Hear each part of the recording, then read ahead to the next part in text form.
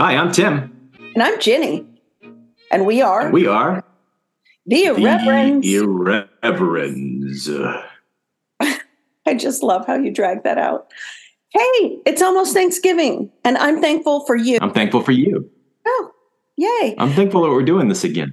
I know, me too. And I'm thankful for our listeners. And it's great to hear from you. And we have heard from a few folks thanking us for doing it again and saying they're listening. And it's great. So, Jeff, if you are listening in Sweden, we can't wait for you to come back. And Jay, he's in Sweden. And Jen, here. And by here, I don't mean on my couch with me, but here. Great to hear from you.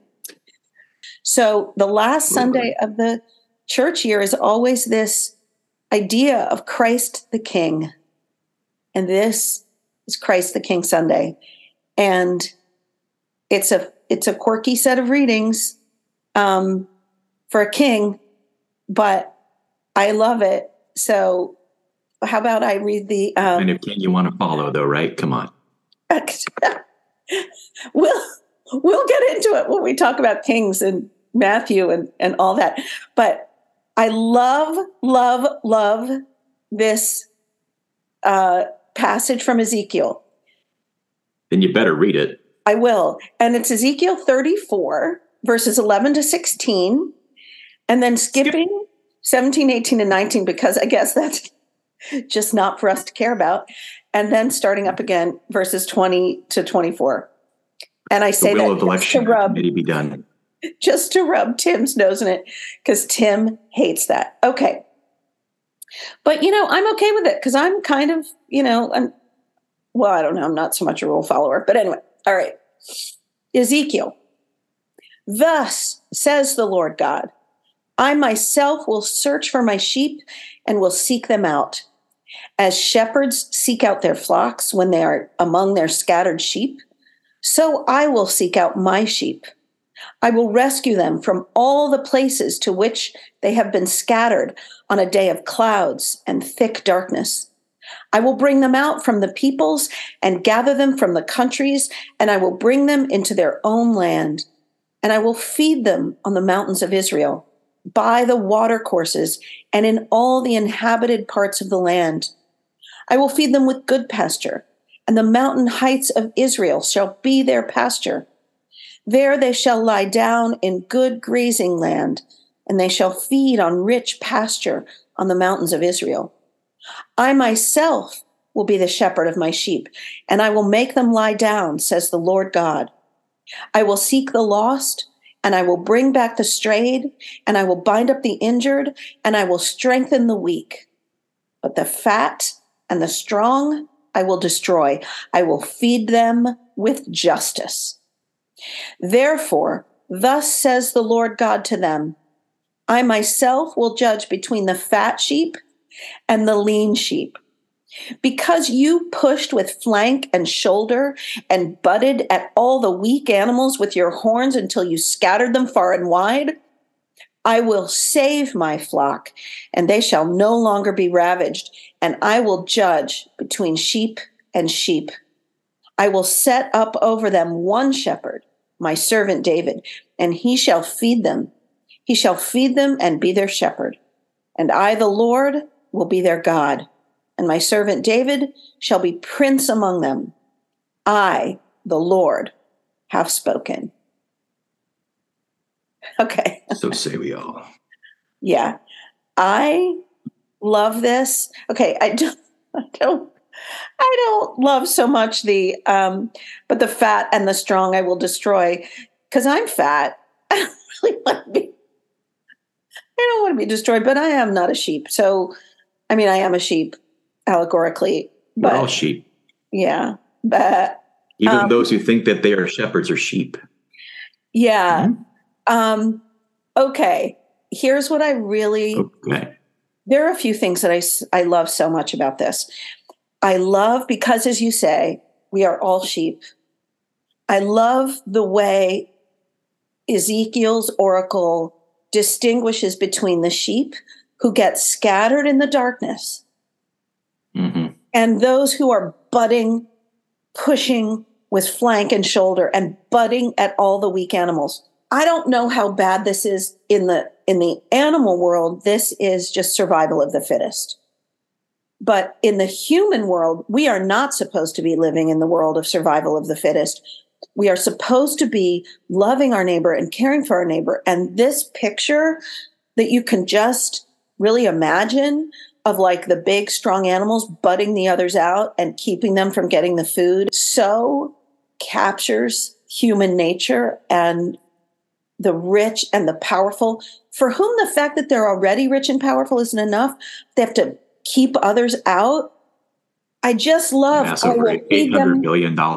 Yeah. Oh my God. What do you do with that? I recognize that Joe and I are in the top, 2% or something in the world. We live in the US and we own a house and we have cars and we have good salaries and we have great healthcare. And that puts us as the rich elite. And unaware, I am butting out other people just by how much I consume. But I didn't want to go there yet because I wanted to sit here in my righteous indignation for a minute, Tim, if you'll let me. Okay, sorry. Go ahead. Sit in your righteous indignation. Sorry, let me get back. Billionaires hold money to $800 billion. Jerks. Well, I don't have $800 billion. I don't even have $1 billion. Well, no.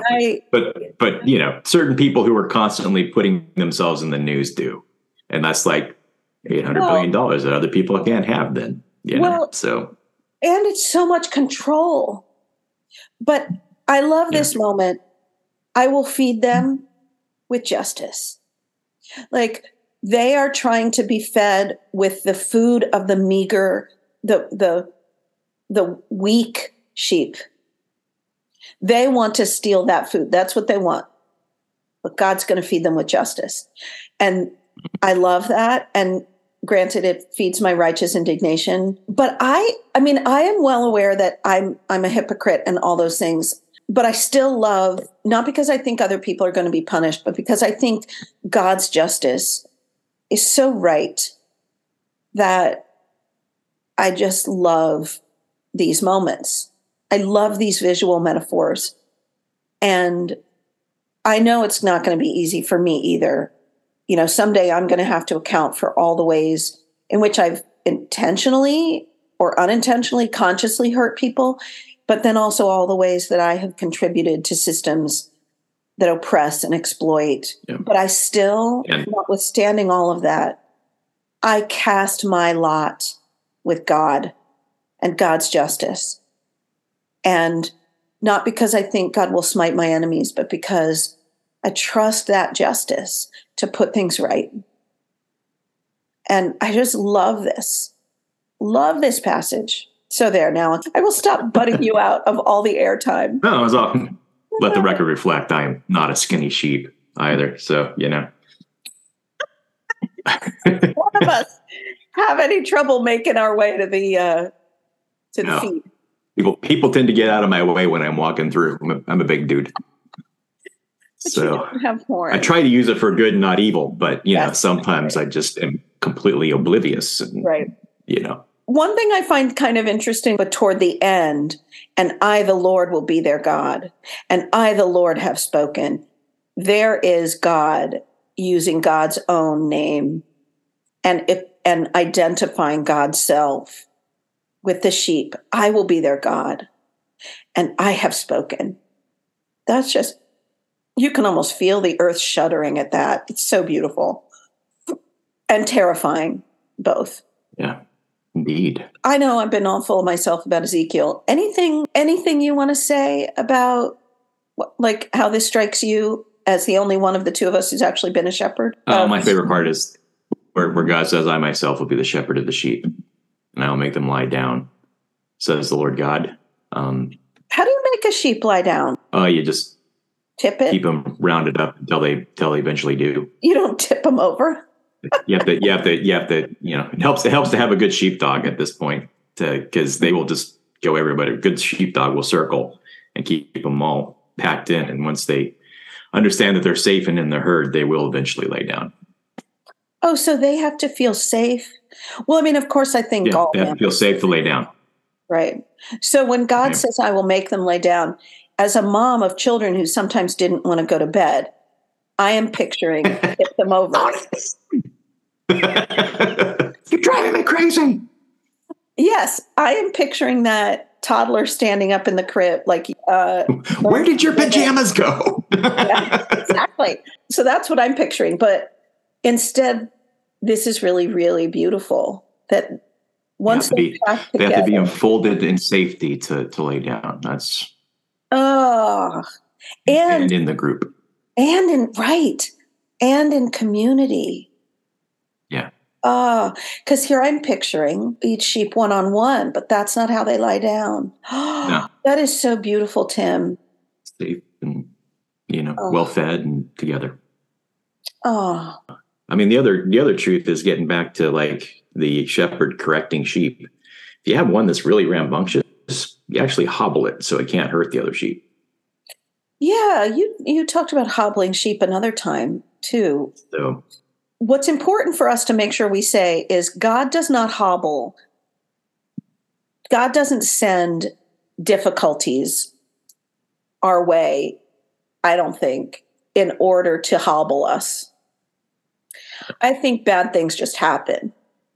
And I don't think, there's just so much just sort of colloquial understanding of, God doesn't give you more than you can handle, or someday you'll understand these hard things that happen to you. I don't actually think that's God's efforts to hobble us so that we share. I think bad things happen, and God will make things good come out of it, yes. if you work with God on it. But exactly. Yeah, we live in a system of chaos that is we live in a wilderness. Creation. Yeah. So. We live in a wilderness of chaos where if we would accept the shepherding, we would as a body be safe and have enough. Mm-hmm. But we don't want to accept the shepherding, which is, I think, one of the beautiful, beautiful things of why this is a story for Christ the King Sunday. This shepherd, this king, is interested in justice and in protecting the weak from the power moves of the strong. And that to me is just incredibly beautiful. That's like when I say I cast my lot with God's justice. That's the kind of king, that's the kind of shepherd that even when it ends up hurting me or something, I still just believe wholeheartedly in that mission. It's beautiful. Well, let's segue to then. That's a easy segue to the gospel lesson today. The gospel, which you the good news of the gospel today. That let the record reflect him just put good news in quotes with his finger air quotes. I'm just going to say this is singularly the most terrifying passage in all of Scripture to me. So that is, I can't wait to talk about it. All right, bring it. Can't wait to talk about it. Matthew 25, verses 31 to 46. Jesus said, when the Son of Man comes in his glory and all the angels with him, then he will sit on the throne of his glory. All the nations will be gathered before him, and he will separate people one from another, as a shepherd separates the sheep from the goats. And he will put the sheep at his right hand and the goats at his left. Then the king will say to those at his right hand, come, you that are blessed by my Father, inherit the kingdom prepared for you from the foundation of the world. For I was hungry, and you gave me food. I was thirsty, and you gave me something to drink. I was a stranger, and you welcomed me. I was naked, and you gave me clothing. I was sick, and you took care of me. I was in prison, and you visited me. Then the righteous will answer him, Lord, when was it that we saw you hungry and gave you food, or thirsty and gave you something to drink? And when was it when we saw you a stranger and welcomed you, or naked and gave you clothing? And when was it that we saw you sick or in prison and visited you? And the king will answer them, truly, I tell you, just as you did it for one of the least of these who are members of my family, you did it to me. Then he will say to those at his left hand, you that are accursed, depart from me into the eternal fire prepared for the devil and his angels. For I was hungry, and you gave me no food. I was thirsty, and and you gave me nothing to drink. I was a stranger, and you did not welcome me. Naked, and you did not give me clothing. Sick and in prison, and you did not visit me. Then they will also answer, Lord, when was it that we saw you hungry or thirsty or a stranger or naked or sick or in prison and did not take care of you? Then he will answer them, truly I tell you, just as you did not do it to one of the least of these, you did not do it for me. And these will go away into eternal punishment, but the righteous into eternal life. And here ends the terrifying lesson. I know we've been talking a lot these last weeks because Matthew's getting more and more angry as we get to the end of Matthew's gospel. Well, it is at the end, right? So yeah. this is Jesus' last public sermon, really, right? So and earlier on it was cast you into the place where there's weeping and gnashing of teeth, and then it was outer darkness where there's weeping and gnashing of teeth, and now it's the eternal fire prepared for the devil and his angels. So he's getting more and more cranky. And burning the chaff. We have said repeatedly, I don't believe that anyone ends up in an eternal fire. I just don't believe that. I believe this is hyperbole. And perhaps we should say something about, to understand the context of this gospel, that Matthew's gospel, again, sort of basic Bible 101, we call it Matthew's gospel as if a man named Matthew wrote it. But what we know is that it was written in a community that surrounded themselves around the apostle Matthew. And so it was probably developed over a period of time. It wasn't nobody sat down and wrote it beginning to end. Yeah, somewhere around 50 years of processing all these things. And what's happening at the time is Matthew is writing to a largely Jewish or formerly Jewish audience, right? Still Jewish, but also Christ followers. And they are, the Jewish people are beginning, the religious leaders are beginning to really claim that these Jesus followers are not Jewish. And there's a lot of important things that come from that. So the Roman Empire allowed Judaism to exist as its own religion because it was so what Rome did anywhere it went, because it was a convenient way to maintain the population. Well, and processes. It had some real ancient heft to it, and it was a pretty small community. Yeah. The minute the Jewish people, the Jewish leaders begin to say, oh, those Jesus followers, those people are not Jewish, then the Roman Empire is like, all right, then you need to be worshiping Caesar. So there were real terrible repercussions. And the Matthew gospel was written at a time when this is starting to happen. And so very soon after the destruction of the temple in Jerusalem too, is when, so that adds a whole nother context to all this, because Judaism itself was trying to figure out what it is without a temple to worship at any longer, because Rome destroyed it. And then they built another smaller Roman temple on top of it to kind of prove the point, so it just, you have all these things working out, and all of a sudden, instead of this, the word is cult, right? But we don't mean it in the way that we mean it in a modern sense, with a bunch of weirdos wearing, strange outfits and making you give up all your money and freedom.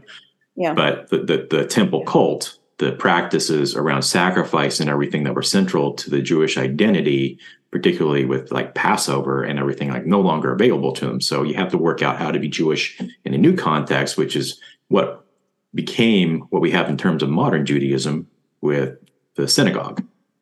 And the teaching, as opposed to the sacrifice. Teaching, the teaching and the practices of home home spirituality. So the practicing of the Passover meal and those sorts of things. Lighting the candles and singing the song and all that stuff that's central to Judaism. So part of what I get is sort of from a big picture scenario of Matthew's gospel is Matthew getting madder and madder reflects the tension growing and growing and the high stakes growing within the community of who are we? And our temple's been destroyed and desecrated. And then the Jewish leaders and Jewish people themselves really in conflict about, well, was this Jesus a Messiah or not? And if he was, then why was the temple destroyed? Like, what does any of this mean? So I think we can sort of hovering above Matthew's gospel a little. I could be just rationalizing this, so I could be wrong. But I do think some of the hyperbole is reflective of the time when he's writing. And it's like the book of Revelation in the sense of a lot of those metaphors are as dramatic and bloody as they are to reflect what's going on in the life of the community at the time and matching. And you don't just want to match the level of what's going on out in the community. You want to exceed it. So all of that is to say that I don't believe there's an eternal lake of fire. And this is one of the places where we're told there is an eternal lake of fire and some goats, not some goats heading out there. The bad goats. It's kind of funny considering in our current society, we consider goat to be a great thing, greatest of all time. There's goat yoga. Nobody's got sheep yoga. Goat yoga. These must be the goats. You know how much sheep poop? I wouldn't want a sheep on my back. I have fed goats, and they're adorable. But I love sheep. They're adorable. They'll also steal everything out of your pocket if you're not paying attention. Oh my God. They're dirty little thieves, goats. So maybe that's why they get. Maybe that's why they go. I was like, I don't know. Okay, so first of all, I reject the idea that humans are separated into groups that are going to be going into an eternal lake of fire. And you and I come down a slightly different place on this, where I believe that these things actually could happen, but you still have the choice. Yeah, even after death. There is real validity in both. In both cases, I would say that you and I are universalists. Yeah. And your idea, but I still think that there's the option for choosing badly. Well, I think I rely on the assertion that all things ultimately get reconciled into God. But anyway, but I hear you and I love that. But I also think that if you are somebody who believes that there's an eternal fire and some people go there, I think it's not us that get to do the choosing. And part of you can choose whether or not to accept is what I'm saying, right? So and also these stories, and you have all these people who choose something else in this particular parable. Yes. Well, and what's fascinating is in the Ezekiel story, they are just looking out for themselves. In this story, they're oblivious to it. They don't know they're doing anything. Yes, indifference. Oh God, it's so powerful. Which speaks a little bit more about our society than the Ezekiel story, I think, because there's just, honestly, a lot of us are just oblivious unless you're confronted with it, right, day in and day out. But there's a ton of homeless people who live in the park underneath underneath my church, not underneath my church, but below, going down to the water line, and so it's just always there, present. If this wasn't a problem in Jesus's day, he wouldn't have had to say this. I love this again of God identifying God's own self with the sick and the poor and the imprisoned and the hungry. If you're going to take the Bible literally, you better take this part too. Yeah. It's so powerful. And I absolutely know that I sometimes walk by somebody who's homeless. I don't visit the sick. I haven't been inside of a jail or prison except for that time I was arrested with the Poor People's Campaign. It's been since I practiced law that I have been inside a jail. So I am subject to being thrown in that lake of fire myself. But again, I cast my lot with a king who's cast his lot with the least of these. Yeah. I mean, yeah. I know that I'm not the least of these. No, but they're before the grace of God, Sure. Like it doesn't take much. I mean, one of the things that when you actually stop and more than anything else, this is a call to just acknowledge the humanity of people. Oh, like if you don't have a buck to give them, which I often don't, like the church budget is always strapped, and I don't always have my own money on me and everything else, and well, none of us just being able to stop and saying, hey, hey, how are you today? Right. And well, just listening. It reminds us, as you say, the basic humanity, but it's not just basic humanity. It's God's image. And God is claiming, the book of Genesis tells us we are made in the image of God. And then here we have God reinforcing that. Jesus says, I myself am that person. Right. And that is just powerful. And lots of people who do work with the people who are really at the extremes of economic oppression find those encounters really meaningful. Now, let me not paint a rosy picture of it. They are not always meaningful. And they're not easy. And in fact, they're often not easy. And very often I don't have anything to give. And even when I say, hey, how are you?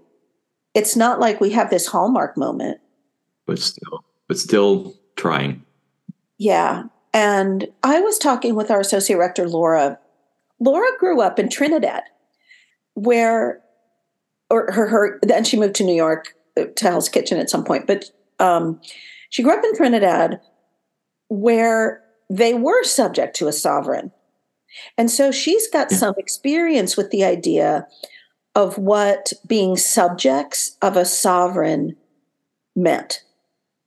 And as Americans, we don't. And in fact, our sort of basic, sort of cultural touchstone for sovereignty is that you throw that stuff off, right? Yeah. Get that right out, fight it. Yes. And Laura invited me instead to think about this idea of what it would be like to accept the leadership of a sovereign. And that was a really powerful question for me. And that's why I've used the phrase cast my lot with. Like, it implies a lot of things. It implies giving over some kind of freedom. Pledging some sort of treasure, too. Yeah. Like, what would that fealty look like? And what does it cost? Yeah. Some of what it costs, Tim, is my own pride at thinking that everything I am is from my own hand. If we have a sovereign, everything belongs to the sovereign. And this is part of what we threw off as Americans, right? But wow, first of all, our just instinct is to buck that. Yeah. But the absolute truth is that God is sovereign and all things are God's, even our very lives, which really grates on us. Yes, we don't. It's one of those things we just reject. We reject it by indifference, by just ignoring it. And it is a doctrine of the church. It's not just a doctrine of the church. It is here in the Bible. And it is the reality of truth. Right. Right. All things come of thee, O Lord, and of thine own have we given thee. And we don't live that way. And No. so, what would it be like to actually think of God as sovereign? And I'm using that word intentionally instead of king. It's true, we don't have many, even literary models. We just don't have many models of this kind of king. Well, you have good kings in the past that, you have the hagiography of, like yesterday's saint was King Edmund. Well, and that did some pretty good things for people. So, well, and you brought us last week to remind us about who was it? Josiah? King Josiah, who restored the temple cult. Yeah. Yep. So it's not like there are no models, but we chafe against it. And this day, Christ the King Sunday, is an invitation to allow ourselves to recognize that we actually are subjects of a sovereign. Opportunity to reorient. Yeah. And this is the kind of sovereign, though. We have the kind of king who is worried about the poor. And not like that means he hates us. But if you have a king who's looking out for the poor, then you can all lay down together. And that's beautiful. But it is a challenge, man, to go against our American upbringing. Yeah. Anyway. So let's do Electio. I think it's your turn to pick. Let's do it. It is. And the king will answer them. Truly, I tell you, just as you did it for one of the least of these who are members of my family, you did it to me. And the king will answer them. Truly, I tell you, just as you did it to one of the least of these who are members of my family, you did it to me.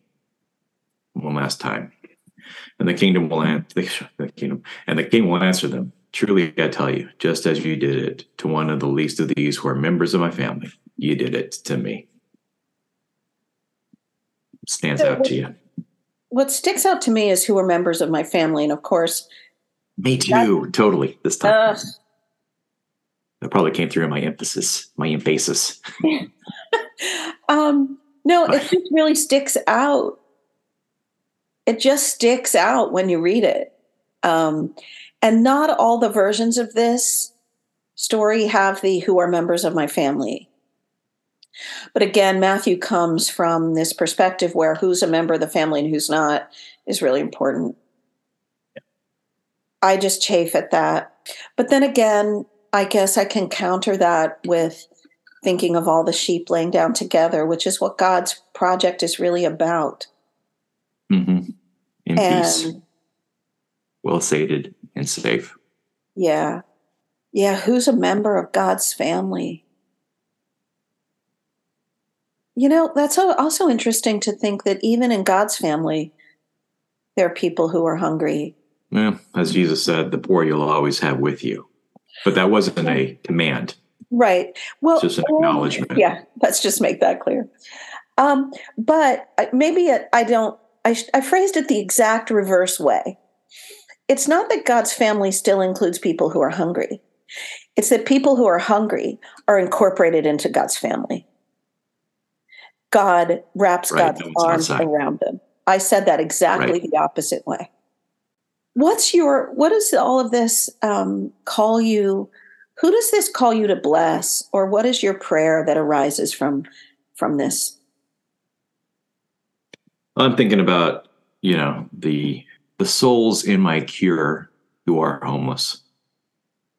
Of Lyle, Cricket, and Jimmy, and a whole bunch of other people that live in the rough.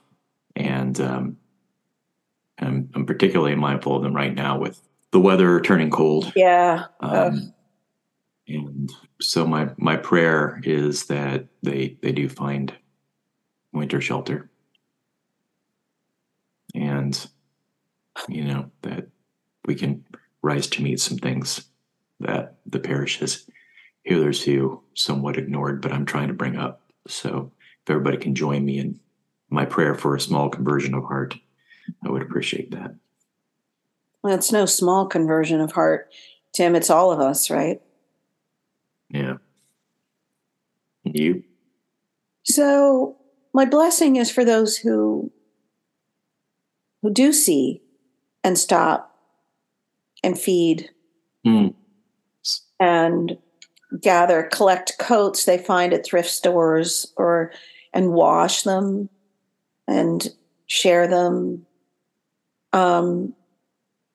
My blessing is for them that you may not feel seen and you may do this work and no one knows that you carry granola bars or $5 bills in your pocket or whatever you do, but you are seen.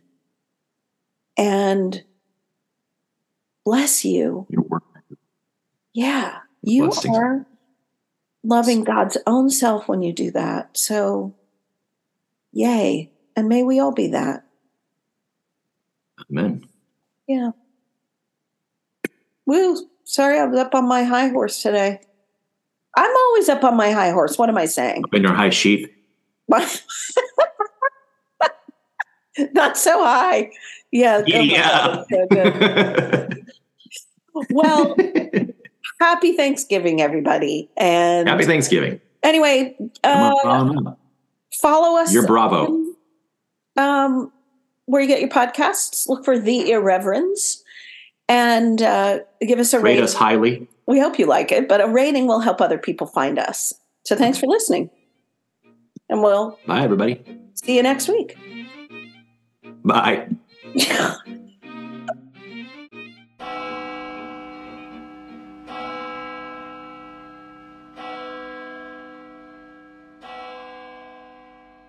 Help us visualize this, Tim. Do they actually all plop down at the same time? What does it look like when they? You'll eventually have like 2 or 3 that'll just be like, okay, I guess we're just done, and then they'll lay down, and everybody else will just kind of follow shortly after. Do they snuggle? Yeah. Are they like puppies or kittens who like really move up against one another for their body warmth? Do sheep do that? I mean, they're wearing coats. Yeah, they do. Oh, because there's safety in the contact, right? A wolf is only gonna take the ones at the edges. Oh. So they press in. Thanks. That's really sweet to picture. Yeah.